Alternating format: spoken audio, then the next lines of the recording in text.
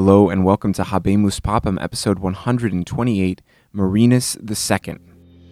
Dear brothers and sisters, annuncio vobis, Annuncio vobis, Annuncio vobis Gaudium Magnum. Gaudium Magnum. Gaudium Magnum. Habemus Papam.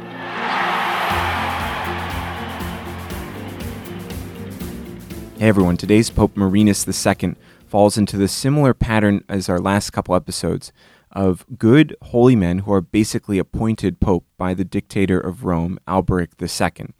To his credit, as I think we've mentioned before, he seems to have picked worthy, holy men to be pope, but they also happen to be men who wouldn't chafe too much under Alberic's political control of Rome. Marinus was a Roman. He was the cardinal priest of San Siricchio at the baths of Diocletian, and he was elected pope in October of 942 and consecrated on November 11th of that year. Most of the documents we have of Marinus' papacy fitted into the same mold of that of his immediate predecessors.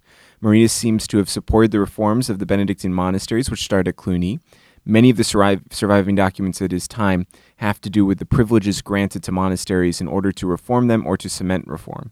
He turned the monastery of St. Paul's outside the walls into a Cluniac monastic group in order to bring reforming movement closer to Rome.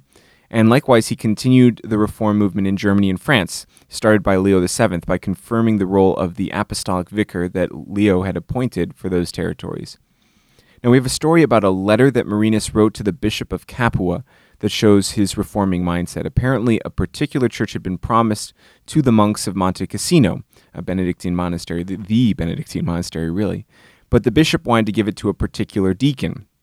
The bishop was apparently not very interested in religious things at all. He was more of a political wheeler and dealer.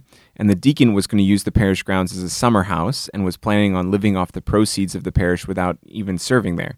So Marinus reprimanded the bishop strongly, both for his worldliness and for the plan. So, like our previous couple of popes, we see with Marinus that the dark age of the church wasn't as dark as we had thought. It's still pretty bad. A dictator in Rome is forcing the selections of the popes, but they're not all horrible. Horace Mann gives us a quote from Cardinal Baronius, the great church historian of the 16th century, who writes, "Marinus gave himself up wholly to the inner life of the church. He strove to reform both the secular and religious clergy, and devoted himself to the repair of the basilicas and the care of the poor." So that sounds pretty good to me. Pope Marinus II died in May of 946 and was buried in St. Peter's Basilica. He was succeeded by Pope Agapitus II, and we will talk about him next time. Thanks for listening to Habemus Papam. You can check out the rest of the Catholic Bites podcast at catholicbitespodcast.com, or you can find us on iTunes. Thank you and God bless you.